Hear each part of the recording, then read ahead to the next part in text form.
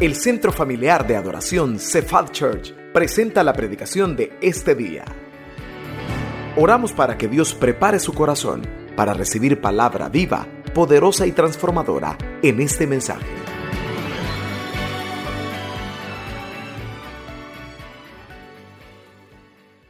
Dice: mi socorro viene de Jehová, que hizo los cielos y la tierra. Vaya a votar, pídale sabiduría al Señor, cumpla con ese deber civil. Como buen ciudadano nos sometemos a las autoridades. Hoy ahí van pasando, quizás hay que orar por ellos, ¿verdad? Dice la Biblia. ¿Sabía que la Biblia dice que hay que orar por nuestras autoridades? Sean las que sean, del partido que sean, esté usted de acuerdo o no esté de acuerdo, nuestro deber es orar por ellos, someternos a ellos y esperar que Dios, mire, Él es el que pone y quita reyes, dice la palabra. Así que su esperanza esté puesta siempre en el Señor Jesús. Vote, pero lo felicito que no haya faltado a la iglesia. El domingo hay algo especial. Dios tiene algo especial para ti. ¿Cuántos lo creen? ¿Por qué no me toca al vecino y le dice: Dios tiene algo especial para ti? Saludemos a los hermanos en línea, por favor, levante su mano ahí donde está. Bienvenidos. Una congregación virtual, gracias por sintonizarnos siempre. Pastor Francisco, Pastor Alicia desde casa, muchas gracias. Hermanos que nos sintonizan desde fuera del país también. Este mes está cargado de cumpleaños. ¿Cuántos conocen a la hermana Lourdes? Nuestra querida hermana Lourdes, fundadora del CEFADCHURCH, desde que estábamos en el Balanquitse, está cumpliendo años. Denle un aplauso al Señor por la vida, hermana Lourdes. Hermano Herbert también. Dentro de un ratito va a pasar por aquí porque anda tomando fotos. Si usted va al fotógrafo de esta mañana, felicítelo, porque Herbert, líder del Life Group, está cumpliendo años hoy. Démosle un aplauso al Señor por todos los cumpleañeros. Allá está, hermano Herbert, felicidades. Que Dios me los bendiga a todos. No puedo dejar de decirles una palabra que el Señor me dio cuando yo estaba sentado ahí orando. Póngale atención siempre que usted esté orando, hermano, a las ideas que vienen a su mente, porque bien seguido el Señor va afinando nuestro oído, nuestro corazón. Nos habla por el don de profecía. ¿Cuántos dicen amén? Nos habla por las letras de los cantos, y a veces Él directamente nos habla, por supuesto, por su palabra. Y el Señor, yo no sé qué quiere decir esta palabra, pero yo voy a ser obediente de dársela. Él me mostraba que uno de ustedes estaba con toda su fuerza de pie, queriendo empujar una carga bien pesada. Pero era un gran bulto, una carga bien pesada, y usted estaba queriéndolo empujar y no se movía. Entonces usted se sentaba y descansaba y la carga se empezaba a mover sola. Yo no sé a quién le está hablando el Señor, diciéndole esta mañana: descanse en el Señor Jesús. Esa carga se va a mover sola por el poder de Dios. Dele un aplauso si es para usted esa palabra, y descanse en Él. Así que seguimos con nuestra serie de los milagros de Jesús. Pero vamos a decir nuestra declaración de fe que dice: soy un hijo de Dios. Ahí está, dígala conmigo. Soy un hijo de Dios, estoy ante el trono de la gracia y soy completamente perdonado, bendecido, favorecido. ¿Y qué más? Y todo gracias Jesús. La serie de los milagros de Jesús nos muestra esos actos sobrenaturales de Cristo, para mostrar al mundo dos cosas: su poder y su amor. Siempre orando, hermano, que usted se enamore más de Jesús, que cada domingo que vemos esta serie usted pueda crecer en fe al ver al Señor como que estuviéramos ahí en primera fila. Y le hemos pedido al Señor: Señor, hace que los hermanos se puedan meter en la historia mientras la leemos y mientras oye, que sea como que fueran ellos ahí en esa multitud. Hoy vamos a ver una multitud que iba con Cristo, que se encuentran a otra multitud que venía saliendo, una procesión, un cortejo fúnebre. Y el Señor Jesús, imagínense haber estado ahí, que el Señor Jesús se sale de la multitud y se para frente al féretro, y una mujer daba gritos llorando, y el Señor le dice algo y la mujer deja de llorar y para a los que llevan el féretro. ¿Qué va a hacer el Señor? Bueno, eso y más vamos a ver hoy en el sermón que se llama Jesús resucita al hijo de una viuda. Léalo conmigo. ¿Cómo se llama el mensaje de hoy? Al hijo de una viuda. Abra su Biblia en Lucas capítulo 7. Lucas 7. Y vamos a estar en los versículos 11 al 17. Hágame un favor, hoy sí nos ponemos de pie. Si usted está bien de salud, al nomás encuentre Lucas 7, póngase de pie y váyase al versículo 11.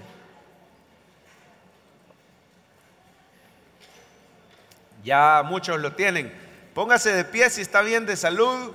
Si tiene alguna dificultad, tiene un bebé, no hay problema, quédese sentado. Pero ya veo que la mayoría lo tiene y también va a aparecer en pantalla el pasaje. Vamos a leer hoy. Quiero pedirle que tenga su Biblia abierta durante todo el mensaje. Ahí la apoya abiertita porque vamos a estar subrayando algunas palabras. Lea conmigo, dice: aconteció después que él iba a la ciudad que se llama Naín, e iban con él muchos de sus discípulos. ¿Y quiénes más? Fíjese, una gran multitud.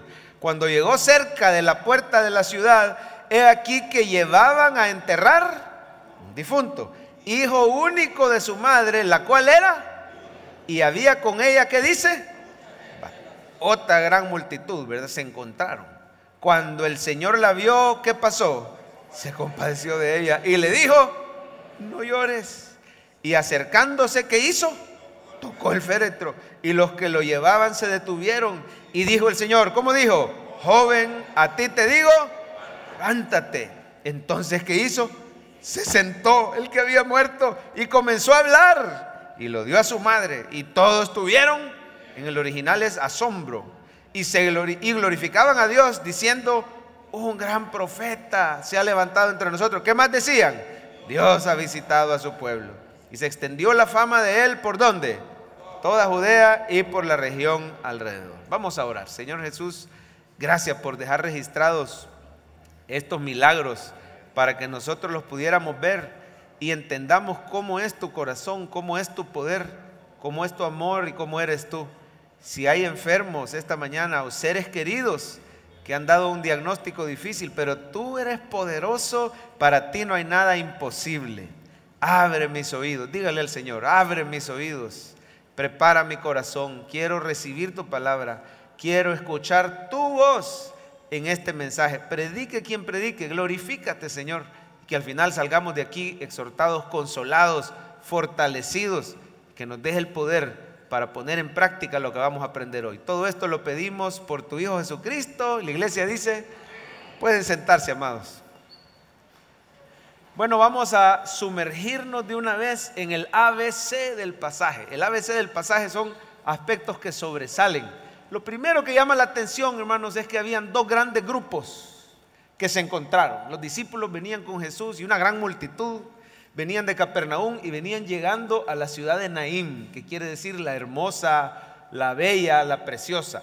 Pero miren, no era nada hermoso lo que estaba sucediendo, porque mientras iba llegando esta multitud con Jesús, venía saliendo de la ciudad otra gran multitud, tristes, en procesión.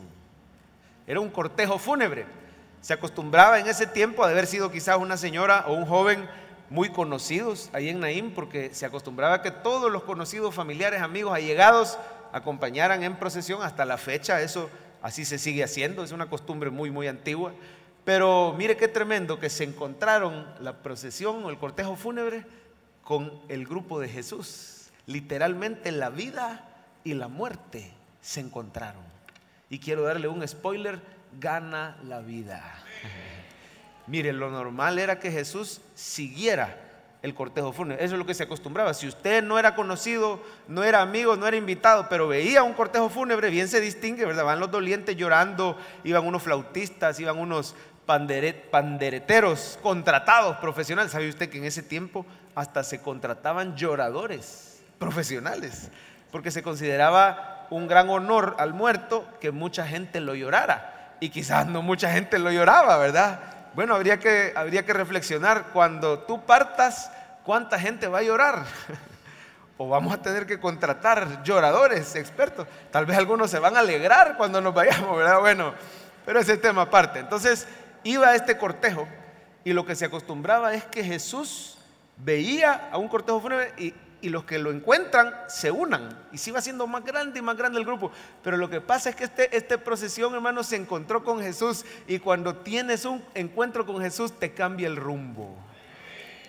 Quiero decirle que ya no se fueron camino al cementerio. Jesús les desvió el camino, les cambió el rumbo y convirtió ese lugar de lamento en danza. Oiga, hermano, estoy aquí para decirle a alguien que Él cambia la tristeza en alegría y el Señor cambia el lamento en danza. Yo no sé qué está pasando en tu vida, pero esta mañana no has venido a oír un discurso. Esta mañana el Señor te ha traído, no es casualidad. No es porque sea domingo de votación y después de ahí me voy a ir a votar. Humanamente así se ve, pero es Cristo Jesús el que te ha traído a este lugar. Aquí está Jesús. Y déjame decirte que tu vida va a tomar un giro para bien. Él va a cambiar el rumbo en tu vida. Ese lugar de muerte, ese lugar de tristeza, de lamento, se convirtió en un lugar de victoria porque tuvieron un encuentro con Jesús. Y aquí está el Cristo vivo, aquí está el que cambia tu destino. Bueno, no sabemos mucho del difunto, ni sabemos mucho de la mamá, pero las palabras originales es bueno estudiarlas porque nos dan más información. Por ejemplo, lo primero que sabemos es que este era un joven menor de 40 años. ¿Cuántos jóvenes hay en la casa de Dios? Amén. No sé por qué no te fuiste con el pastor Miguel, ¿verdad? Pero quizás sos mayor de 17 y menor de 40. Mire, vea por favor en su Biblia el versículo 14. Ahí se nos dice que era un joven menor de 40. No sé si quiere subrayar la palabra que Jesús usó. Acercándose, dice que tocó el féretro, los que lo llevaban se detuvieron y le dijo Jesús, ¿cómo le dijo? Joven, a ti te digo, levántate. La palabra que se usa ahí se usa solo para cipotes de 40 años o menos. Es una palabra en griego que se dice neaniskos. Pero ¿sabe de qué palabra viene? De una palabra que estoy seguro que ustedes conocen. Neo. A ver, diga conmigo, neo. Neo quiere decir nuevo. Por ejemplo, cuando hablamos del neocatecúmenos, ¿verdad? En la religión católica es una renovación carismática, ¿verdad? Neo, hay gente que habla de política y habla del neoliberalismo, pero la palabra neo quiere decir nuevo, así que este era un cipote, estaba nuevo. Eso nos dice que estaba en edad productiva. Él era el sustento de su mamá, estaba en una edad donde todavía trabajaba. ¿Qué más sabemos de la relación de este hijo con su mamá? Eran sumamente unidos. Mire su Biblia por favor o en pantalla el versículo 12. Por eso tenga su Biblia abierta, de ese permiso de marcar. Mire cómo dice que eran unidos. Dice, cuando llegó cerca de la puerta de la ciudad, he aquí llevaban a enterrar a un difunto. ¿Cómo dice? Hijo, ¿qué? Único de su madre. Yo quisiera que subraye esa frase, hijo único de su madre, porque es una frase bien especial. Si vamos a la palabra original, nos dice hijo unigénito de su madre. Es la palabra monogenes. Es la misma palabra que se usa para describir la relación de Cristo con Dios, con el Padre. Jesús es el hijo unigénito. De tal manera amó Dios al mundo que ha dado a su hijo. Esa misma palabra es. Este era un hijo unigénito de su mamá. O sea, no es que ella tenía más hijos y se habían ido de viaje, o tenía más hijos y se le murieron y solo este le queda. No, solo este le nació. Y cuando una mamá tiene un hijo único, se llega a ser, hasta psicológicamente se reconoce que el hijo único tiene una relación un poco distinta con sus padres. Llega a ser bien pegado con la mamá o bien pegado con el papá. Había un apego emocional, había una interdependencia entre ellos, de tal manera que eran ellos dos contra el mundo. No solo eso, hermano, sino que ella era viuda. Mire ahí mismo en el versículo 12, dale una para adelante, mi jorrito. Mire, dice hijo único de su madre, la cual era. Yo quisiera que subraye esos detalles que hemos subrayado, hermano. Nos dicen cómo era esta relación. Esta mujer, prácticamente su hijo era todo lo que tenía en el mundo. Era su apoyo emocional, era su apoyo económico y probablemente, ya que era viuda, le recordaba también a su esposo. Es decir, era todo lo que ella tenía en la vida y se le murió. Por supuesto, imagínense cómo se ha de haber sentido esta mujer. Si dice la palabra que iba con un montón de gente, pero yo le aseguro que a pesar de estar rodeada, ella se sentía sola. Porque ya después de los eventos y todo, ella se iba a ir a su casa sola, sin un hijo, sin un esposo, se sentía desamparada. Dice la palabra que iba llorando en voz alta. Mire ese detalle en el versículo 13, por favor. Cuando el Señor la vio, se compadeció de ella y le dijo, ¿cómo le dijo? Quiero que subraye esa palabra que el Señor le dijo, porque en griego hay dos palabras para referirse al llanto. Hay una que quiere decir sollozo. A ver, digan conmigo, sollozo. Y el sollozo no se escucha. Está usted calladito derramando lágrimas y a lo mucho solo se oye que respira, ¿verdad? Pero cuando se usa esta otra palabra en griego, está hablando de un gemir, de un llanto, de alaridos, llorar a gritos. Así iba esta pobre mujer, rodeada de gente, pero dando gritos, que su única esperanza en la vida se le había ido. Pero hermano, en tus peores momentos, ahí está Jesús contigo. Y dice este versículo que cuando el Señor la vio, dale para adelante, mi hijito, dice, se compadeció de ella. Yo quiero que subraye esa frase, por favor, porque ese es el corazón de Cristo para contigo cuando estás sufriendo. Déjame decirte que si estás pasando por una noche oscura en tu vida, el Señor está ahí contigo en tu momento más oscuro. Él te ha visto y no te ve para juzgar. Él te ha visto y tiene compasión de ti. ¿Sabe qué significa esa palabra en el original? Literalmente, se conmovieron sus entrañas. Sintió que lo atacó. Eso es diferente de él, es poderoso. Por favor, de compasión que ha penotizado con cada uno de nosotros. Él es omnipresente y Él ha prometido estará con nosotros todos los días hasta el fin del mundo. Y Él no es indiferente. Fíjese que Jesús pudo haber seguido adelante, porque Él con solo verla supo todo. Él es omnisciente y Él supo que era viuda. Y supo que su único sustento, su hijo unigénito, había muerto, ¿verdad? Y sabía todo, pero habían leyes en Israel que se encargaban, hermano, de las viudas. Y él pudo haber dicho, bueno, ya están las leyes ahí, aunque no tenga un hijo, la gente se va a encargar de ella, la sociedad, los vecinos, alguien la va a redimir. Pudo haber seguido, pero no. Él se detuvo cuando vio el dolor. Y Él llegó a consolar y Él llegó a hacer un milagro. Yo quiero que vea usted que el Señor no es indiferente a tu dolor. A Él le importa lo que a ti te importa. Oiga bien, lo que es importante para usted es importante para Jesús. Lo que le duele a usted le duele también al Señor. Y Él es compasivo y misericordioso. Él es todopoderoso. Quiero que vea otra frase que se usa siempre en el versículo 13. Mire conmigo su Biblia, dice cuando, ¿cómo le llama Lucas? No le llama la atención, que Lucas le llama el Señor. Es de las primeras veces que Lucas le llama así. Normalmente se refieren a Jesús, pero aquí dice, cuando el Señor la vio, se compadeció de ella. Y la palabra Señor es un vocablo en griego, kurios, que quiere decir que Él es el dueño. Mire, Lucas es bien cuidadoso con las palabras que Él escoge, es un doctor. Y tenemos un tesoro ahí en el Evangelio de Lucas. Hay que ponerle atención a cada palabrita. Ahí Lucas nos está diciendo que en medio de todo este milagro vemos que Jesús es Dios, porque Él es el Señor, Él es el amo, Él es el que tiene toda autoridad. Jesús es el que manda. Oiga, esta mañana quiere Dios que usted sepa que no solo Él es compasivo, Él es todopoderoso y tiene toda autoridad.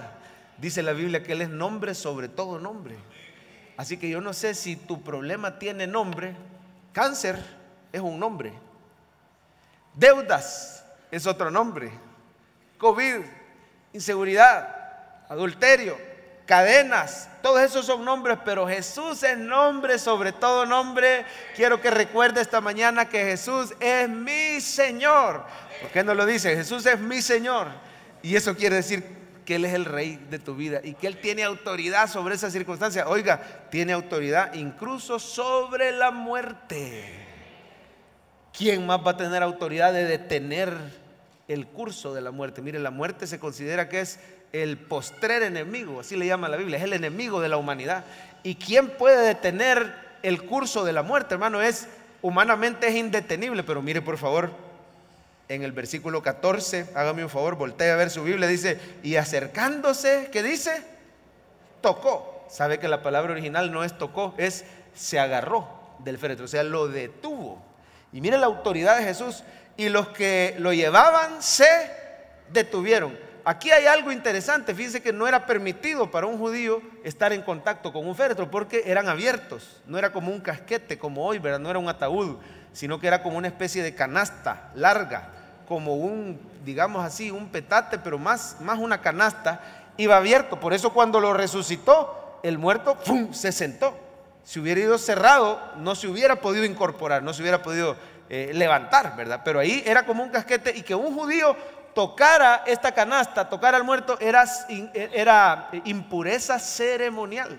Él quedaba impuro. Pero mire, nuestro Señor no se contamina. Él tiene autoridad sobre la muerte.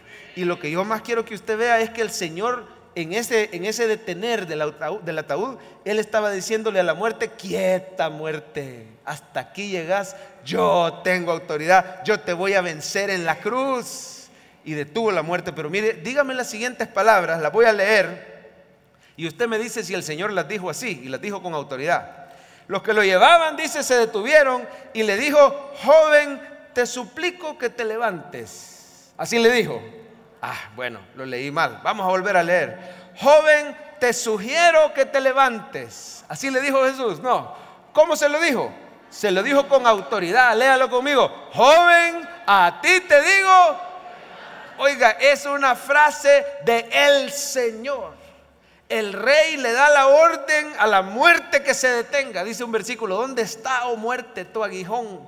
¿Y dónde está, sepulcro, tu victoria? Sorbida es la muerte en victoria. Cristo Jesús tiene autoridad aún sobre la muerte. Y también le dice: joven, a ti te digo. Algunos comentaristas dicen que mejor aclaró y dijo: joven, a ti te digo, levántate. Porque si solo dice levántate, estaban en un cementerio y al montón de muertos se hubieran levantado. Así de grande es el poder de Dios. Pero más es una orden, hermano. A ti te digo, te ordeno que te levantes. Y al instante el que había muerto se levantó. Oiga, hermano, el Señor Jesús tiene autoridad y tiene poder, y Él es poderoso para cambiar esas lágrimas de tristeza en lágrimas de gozo. Yo no sé quién había estado llorando esta semana, pero el Señor te dice: yo voy a cambiar tus lágrimas de tristeza en lágrimas de gozo. Te podés imaginar esta mujer dando gritos y lágrimas de tristeza, y cuando le dan al hijo, ha de haber seguido llorando, pero por una razón bien distinta. Hay lágrimas que se ven iguales, pero son totalmente diferentes. Vienen lágrimas de gozo para tu vida, porque Jesús es poderoso, compasivo, misericordioso. Vamos a ver por última vez, por favor, la frase del día. El Señor es misericordioso, compasivo y poderoso. Gloria a Dios. Bueno, vamos entonces a la parte práctica de este mensaje. ¿Cómo puedo hacer si estoy llorando, si estoy triste, si estoy pasando una prueba? Número 1, diga: el Señor sabe lo que estoy pasando. A ver, dígalo conmigo: el Señor sabe lo que estoy pasando. Tóqueme al vecino: el Señor sabe lo que estás pasando. ¿Y por qué no dice esta mañana: el Señor sabe? Dígalo: Él está conmigo y jamás me dejará. Mire, haga una pausa cuando usted esté pasando una prueba. A esta mujer la detuvieron y tuvo que hacer una pausa. Muchas veces la prueba la sentimos insoportable porque no hacemos una pausa para recordar: el Señor sabe lo que estoy pasando. Con solo verte, el Señor ya sabe esa tristeza o esa aflicción o ese enojo, lo que sea que tengas en tu corazón, esa alegría, esa esperanza. Solo con verte. A mí me encanta que nadie le dijo a Jesús todos los detalles. Con solo verla, Él vio que venía esa procesión, y con solo verla, Dios dijo, porque Él es Dios, y dijo: esa es una viuda. El que va ahí en el féretro es un hombre joven. Estaba de lejos, pero Él ya sabía: es el hijo unigénito. Mire, solo con verla. Y me encanta algo más: no vemos que esta mujer haya orado, no vemos que le haya rogado, que le haya pedido. No, a veces usted y yo no tenemos fuerzas ni para orar. Pero mire, quiero que sepa que el Señor ha visto tus lágrimas. Las lágrimas del cristiano son elocuentes. Las lágrimas del cristiano hablan. No tengan miedo de derramar lágrimas delante del Señor. Y hermano, quiero que sepa esta mañana que el Señor sabe lo que estás pasando. No sé si has venido triste, afligido, tentado. No sé si enfermedad o escasez, algún problema tuyo o de un ser querido, pero la Biblia dice: no os afanéis, porque vuestro Padre ya sabe de qué cosas tenés necesidad. Qué poderoso es recordar, hermano, que tenemos un Dios compasivo que ya sabe lo que estamos pasando. Y en tu momento más oscuro, Él llega y te dice: no llores, no temas, aquí estoy yo. ¿Qué estás viviendo esta mañana que te aflige? Ve al Señor Jesús en su momento más oscuro diciendo: no temas, no llores, aquí estoy yo.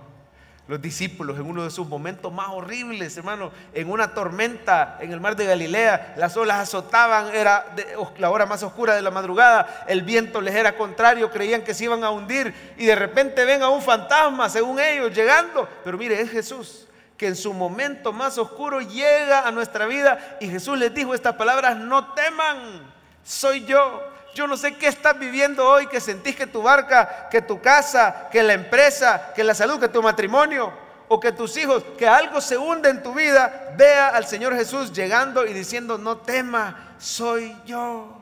Y mire, hermano, por eso recuerde que no es cualquier persona el que te está diciendo: soy yo, no temas.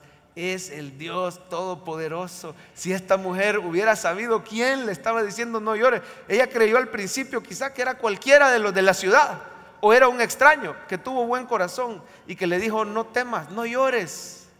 Pero si ella hubiera sabido, se hubiera puesto a dar brincos de alegría cuando lo viera. Pero usted y yo ya sabemos que el que está diciendo esta mañana no llores no es el pastor Javier, no es el pastor Francisco, es el Dios Todopoderoso el que te dice: no llores, yo voy a hacer un milagro en tu vida.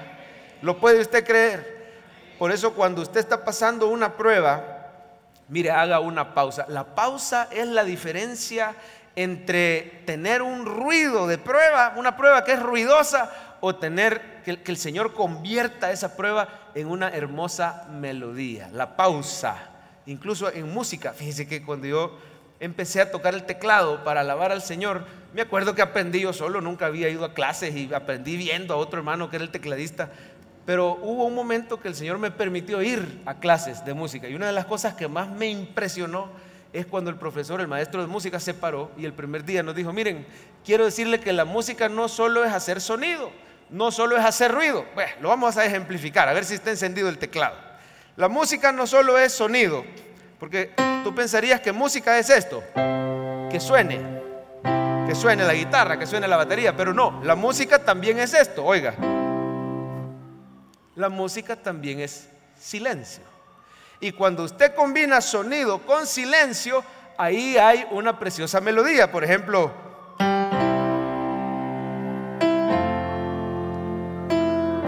¿se fija cómo hay silencios?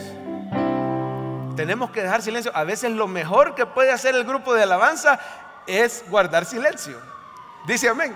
Y a veces lo mejor que puede hacer es sonar. El buen músico no está todo el tiempo sonando porque sabe que va a desafinar. El buen músico, usted sabe que alguien sabe de música porque sabe cuándo callarse y alabar al Señor, y después vuelve a entrar, y así. Cuando uno está quizás al principio no se calla, y por eso es que es necesario ir a clases de música. Pero mire, a veces nuestra prueba suena así.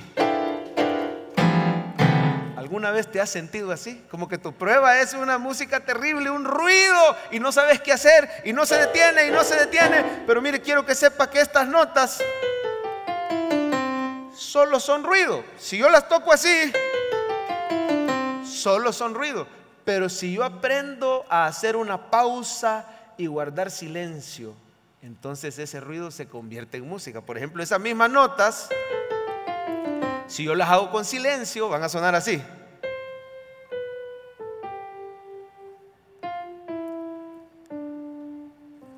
Ya saben cuál es. Amén. Acaba de pasar la Navidad, ¿verdad?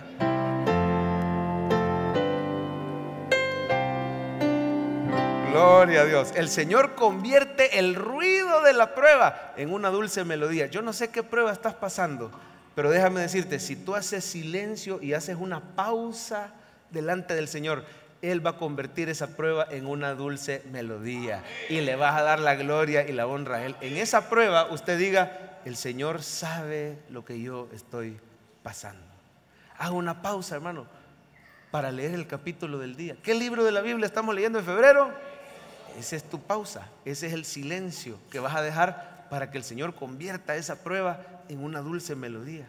Haga una pausa el domingo. Yo lo felicito que está aquí, porque si usted nunca hace una pausa para estar en la presencia de Jesús, si esta mujer no se hubiera detenido, imagínese que esta mujer hubiera sido de esas mujeres fuertes y empoderadas que dicen: yo no necesito de ningún hombre, yo no necesito de nadie, yo sobreviví cuando se murió mi esposo y sobreviví, voy a salir adelante hoy que se ha ido mi hijo. Pero no, ella estaba derramando lágrimas e hizo una pausa. Mire, permítase ser vulnerable y débil delante del Señor. ¿Sabe cuál es el secreto? Practicar una debilidad consciente. Es decir, llegar delante del Señor y decirle: Señor, tú sabes lo que estoy pasando y yo sin ti no puedo. Ser vulnerable, ser consciente, porque dice la palabra que cuando soy débil, entonces soy fuerte. Bástate mi gracia, mi poder se perfecciona en tu debilidad. No seamos autosuficientes. Hagamos esa pausa diaria para ver a Jesús en la palabra y Él va a obrar. Hagamos esa pausa en la semana para venir al culto y Él se va a glorificar. En segundo lugar, en esa pausa, usted también puede decir: para el Señor no hay nada imposible. Segundo lugar, para el Señor no hay nada imposible. Oiga, mi hermano, ¿por qué no lo dice esta mañana? Para el Señor. No diga para Jesús, diga para el Señor. No hay nada imposible. ¿Ya han oído ustedes el dicho que dice: para todo hay solución, menos para la muerte? Se supone que te tiene que dar esperanza ese dicho, ¿verdad? Pero yo quiero decirle que en Cristo hasta la muerte tiene solución. En este milagro vemos que resucitó a un muerto. Y quiero hacer una pausa para preguntar: ¿será que estás triste porque has perdido un ser querido? ¿Será que estás como esta mujer porque alguien se fue? Quiero decirle que el Señor te dice hoy: no llores, no temas, yo tengo a tu ser querido.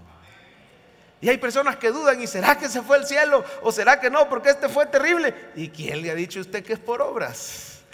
El Señor Jesús a último momento puede convencer a alguien, como convenció a aquel malhechor que estaba a la par de la cruz. En último momento le dijo: hoy mismo vas a estar conmigo en el paraíso. Crea que es de Dios esto que le estoy diciendo. Ese ser querido está con el Señor. Y no llore usted por él, al contrario, ellos han de llorar por nosotros. Aunque allá arriba no hay tristeza, ¿verdad? Pero en realidad, hermano, su ser querido está mucho mejor que usted. Está más joven que usted. ¿Sabían que allá arriba vamos a estar totalmente jóvenes? Está más fuerte, está más saludable que usted. Su ser querido ya sabe más Biblia, muchísimo más Biblia que todos los que estamos aquí abajo. Decía Pablo: en parte conocemos y en parte profetizamos, pero cuando ya vio lo perfecto, se acabó lo que era en parte. Ahí arriba no hay más muerte, más llanto, más tristeza, no hay más enfermedad, no hay más dolor. Y allá arriba han de decir: ay Dios, pobrecitos los que están ahí abajo, ¿verdad? Se alegran, se pelean por cosas como el oro. Y allá en el cielo el oro, hermano, es asfalto. Allá en el cielo el oro es material para las calles, son de oro, y el mar es de cristal. Quiero decirle, hermano, que no llore. Y va a haber un día donde, así como el Señor le entregó a este muchacho a su mamá, va a haber un día que te va a entregar a tu ser querido y lo vas a volver a abrazar. ¿Cuánto se alegra? Tienen esa esperanza en el Señor. Pero aquí el punto es que no hay nada imposible para el Señor. Si Él resucitó un muerto, y mire, yo sinceramente no descarto que el Señor lo puede hacer todavía. ¿Cuántos creen que Él tiene poder para resucitar muertos? Y no a cada rato se dan esos milagros, pues. Que los médicos no les llaman milagros, sino que a lo mejor dicen: bueno, mira, lo logramos resucitar. Hubo una resucitación, ¿verdad? Cardiopulmonar o lo que, qué sé yo. Pero ¿cuántos casos se dan? Y son miles de casos a nivel mundial, de gente que ya había sido declarada muerta y hasta los médicos ya se habían rendido de tratar de dar esa resucitación, y de repente alguien entra al quirófano y grita: en el nombre de Jesús, y vuelve a la vida. Yo no limito el poder de Dios, claro que si Él quiere lo puede hacer, pero aquí, hermano, hay un mensaje más importante. Si Él resucitó a un muerto, ¿acaso cree usted que no podrá sanar a los enfermos? ¿No será poderoso el Señor para dar órganos nuevos esta mañana? Amén. Si resucitó a un muerto, ¿no será poderoso para proveerte, para restaurar tu matrimonio, para romper cadenas? ¿Acaso no podrá Dios reprender el cáncer, revertir un diagnóstico? Dios tiene la última palabra. Cuando Él detiene a la muerte, le está diciendo: muerte, ya no tenés vos la última palabra, ahora la última palabra la tengo yo. Y desde que Cristo resucitó, mire, yo quiero que usted vea un detalle, que este milagrito que pasó aquí, que lo vemos grande, pero en realidad es un milagrito, apunta a un milagrote mucho más grande. Esta resurrección de este hijo nos apunta, hermano, a otro hijo unigénito que también dio su vida en una cruz. Él murió. Nuestro Señor Jesús murió, y quizás es más grande el milagro del Señor Jesús por varias cosas. Para empezar, nuestro Señor, el Hijo unigénito, sí fue sepultado. A este joven no lo sepultaron, lo llevaban camino a sepultar. Pero el Señor Jesús estuvo enterrado, ¿cuántos días? 3 días, pero resucitó. Y quiero que sepa que la resurrección de Cristo es diferente, es superior, hermano, porque resucitó para nunca más morir. Yo le quiero decir algo, este joven ha de haber vuelto a morir. ¿Me oyó, hermano? No de inmediato. El Señor lo resucita, alegra a su mamá, la sostiene un tiempo, quizás más adelante la mamá murió y después podemos creer que ya murió él en su vejez, qué sé yo, pero volvió a morir. Pero Cristo Jesús, el Hijo unigénito de Dios, Él estuvo 3 días, pero después resucitó y nunca más va a morir. Él está vivo hoy, esta mañana. Él es el que ha recibido tu alabanza y a Él le damos la gloria por su poder. Y déjeme decirle, hermano, que este milagro nos habla del milagro más grande, del milagro de Cristo que resucitó y hoy está intercediendo por ti. Yo quiero que vea un versículo y veamos a Jesús en este versículo. Mire el 15, por favor. Y dice, entonces se incorporó. Imagínese a Jesús. Entonces se incorporó el que había muerto. ¿Y qué está haciendo hoy Jesús? Comenzó a hablar. Este día recuerda que Cristo no está muerto, Él resucitó y está a la diestra del Padre hablando a favor tuyo para que recibas milagros. Atrévase a pedirle cosas grandes al Señor, porque Él venció a la muerte, Él es todopoderoso y Él está intercediendo por ti. Ahí podemos ver, la Biblia dice que toda ella nos habla de Jesús. Él es el Hijo unigénito muerto que resucitó y está hablando a favor tuyo. Dice la palabra que está a la diestra del Padre e intercede por cada uno de nosotros. Hay un joven de esta iglesia que es pastor, es predicador, dirige la alabanza también. Es un joven que desde hace ratos le venía pidiendo al Señor un trabajo y le salió un trabajo, pero cuando él llega al lugar y le ofrecen el salario no era exactamente lo que él quería, pero empezó a trabajar. Y le decía, Señor, pero yo soy tu hijo, yo creo que para ti no hay nada imposible. Y le informan que los horarios eran rotativos, a veces le tocaba en la madrugada. Es una empresa 24 horas, a veces le tocaba en la mañana, a veces en la tarde.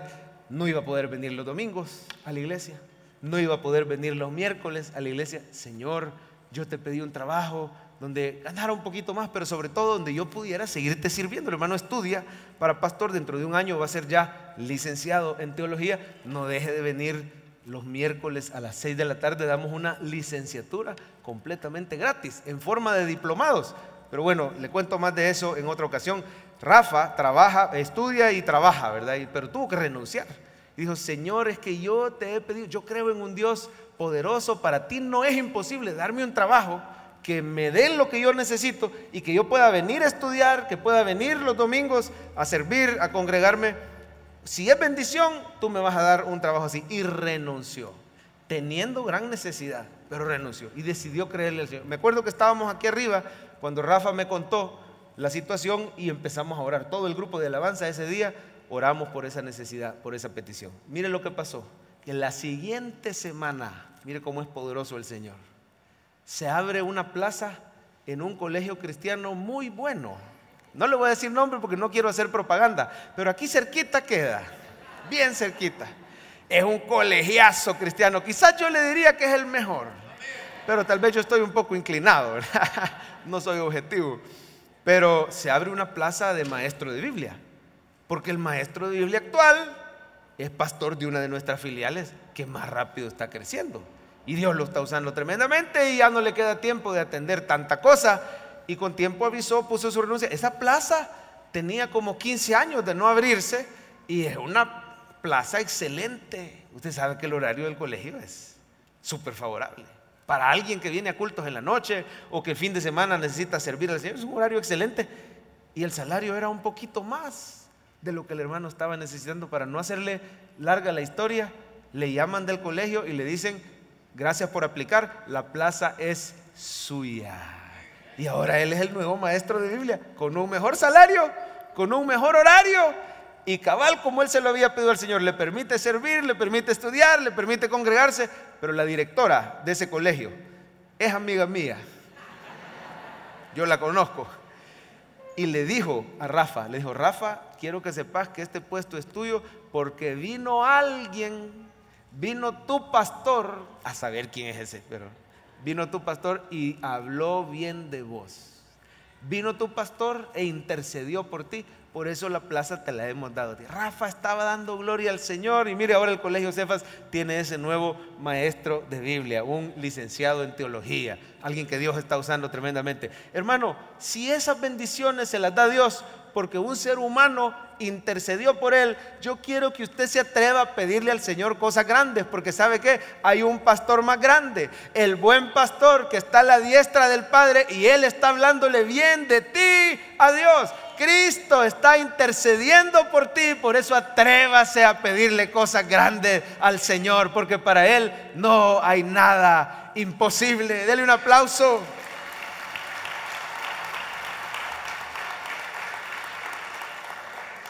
Jesús es el muerto que resucitó y hoy está hablando a favor tuyo. Cuando tú entiendas que no es por tus obras que Dios te bendice, te vas a atrever a pedirle cosas grandes al Señor. Lo voy a decir de nuevo. Qué triste es que estés en una iglesia cristiana pero no entendas la gracia de Dios, que creas que sigue siendo por mérito, por obras, por esfuerzo tuyo. Yo no le digo que el creyente no obra o no se esfuerza, pero todo lo pone el Espíritu Santo en nosotros.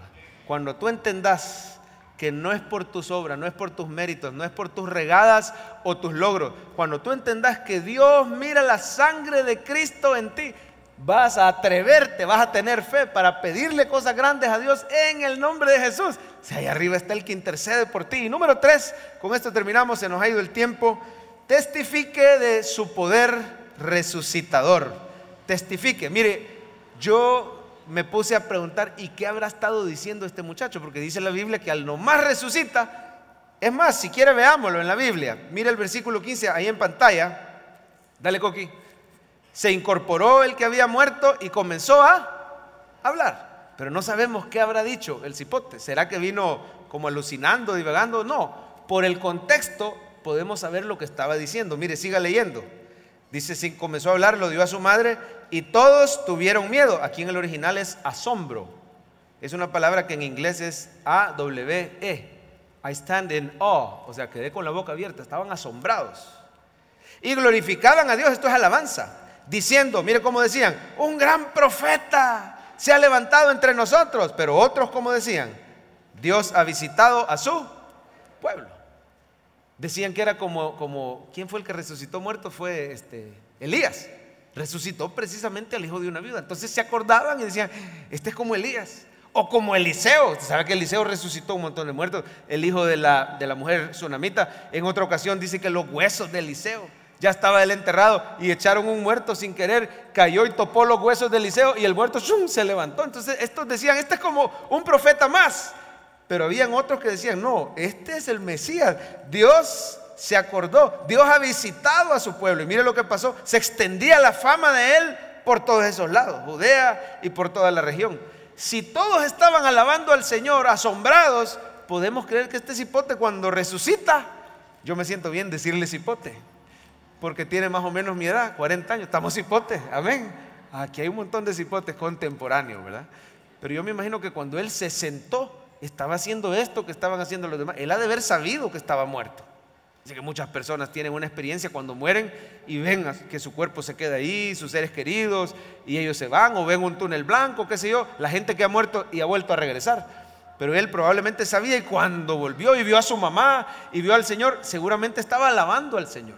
Podemos creer que estaba testificando del poder resucitador de Cristo en él. Estaba abrazando a su mamá, diciendo quizá lo que no había podido decir. Así que, hermanos, los muertos que resucitan testifican y alaban al Señor. Amén. Sabía que usted y yo estábamos muertos en delitos y pecados, y el Señor nos resucitó juntamente con Cristo. Si tú estabas muerto y hoy has vuelto a la vida, los muertos que resucitan testifican.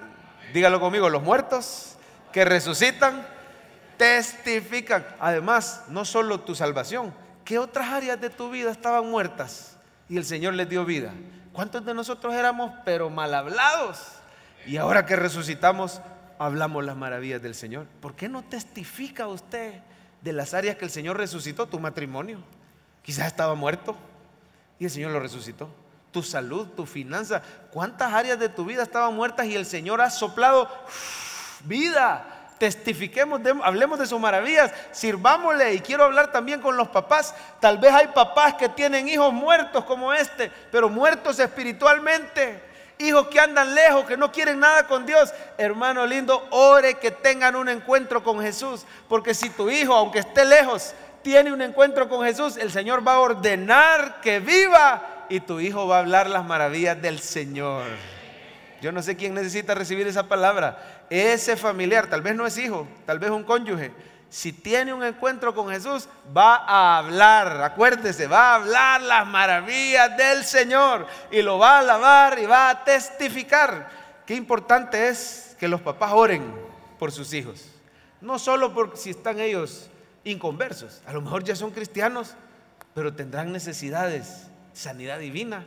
Y mire, le voy a contar para terminar un testimonio de una mamá que oró por su hija y el Señor con su poder resucitador la sanó. Desde hace 7 años no podía recostar la cabeza hacia atrás ni dormir boca arriba, porque a los pocos segundos se me dormían las extremidades, me daba náusea, dice esta hija, y migraña incontrolable.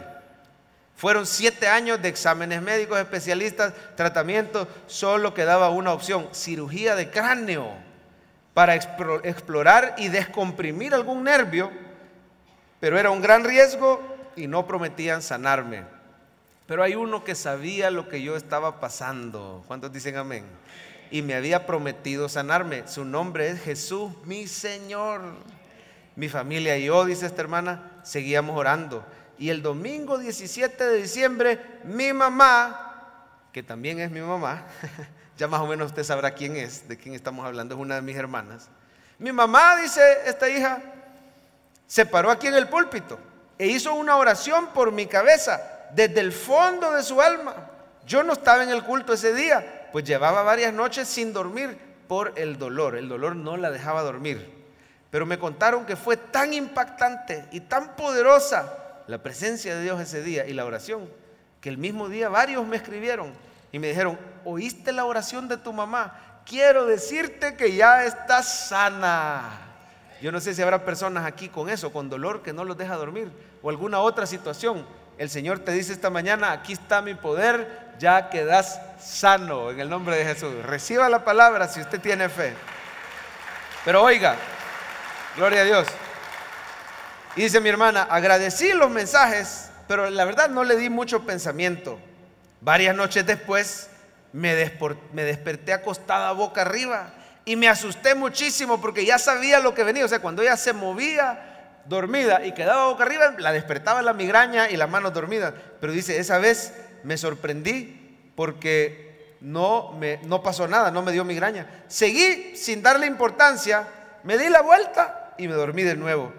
Pero a los días otra vez y otra vez, hasta que me cayó el 20, dice mi hermana, Dios había hecho un milagro.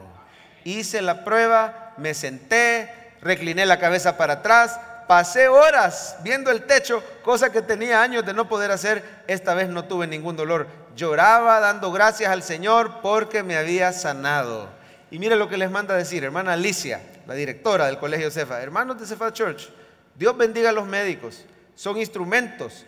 Pero quiero decirle que no hay especialista, ni medicamento, ni examen, ni tratamiento, ni cirugía más efectiva y poderosa que la oración, porque nuestro Señor está vivo, es amoroso y es poderoso. No dejen de creer, no dejen de orar, porque el Señor quiere hacer un milagro en su vida. ¿Cuántos alaban al Señor por su bondad? Vamos a pasar al momento del resumen. Pongamos el resumen en pantalla, por favor, y ahí dice que el Señor es misericordioso, es compasivo y es poderoso. ¿Por qué no le decimos esas frases en esta mañana? Póngase de pie ahí donde está y le vamos a cantar. Yo le quiero hacer un reto. ¿Cómo le alabarías si el Señor te devuelve a un hijo que se había muerto? ¿Cómo ha de haber alabado a esta mujer? ¿Cómo ha de haber alabado a este joven cuando el Señor lo resucitó? Yo creo que ha de haber sido, regálame la nota, ha de haber sido algo así: mi Cristo, mi Rey, nadie es como tú. Toda mi vida quiero exaltar las maravillas de tu amor. Él es tu consuelo, tu refugio. Esperamos que este mensaje haya sido de bendición para su vida. La Biblia dice que Dios es santo y el ser humano es pecador, pero en su gran amor, el Padre envió a Jesucristo a morir en la cruz para pagar por nuestros pecados. Luego lo resucitó para darnos vida eterna. Si usted cree en Cristo como Salvador y Señor, hable con Él diciendo: me arrepiento, perdona mis pecados, te ruego que me salves. Ponga su fe en Él y crea que solo Cristo le puede salvar. Bienvenido a la familia de Dios. Le invitamos a congregarse en CEFADCHURCH los domingos a las 7 a.m., 9 a.m., 11 a.m. y 5 p.m. Visite nuestro sitio web CEFADCHURCH.org o búsquenos en las redes sociales como CEFADCHURCH. Dios le bendiga.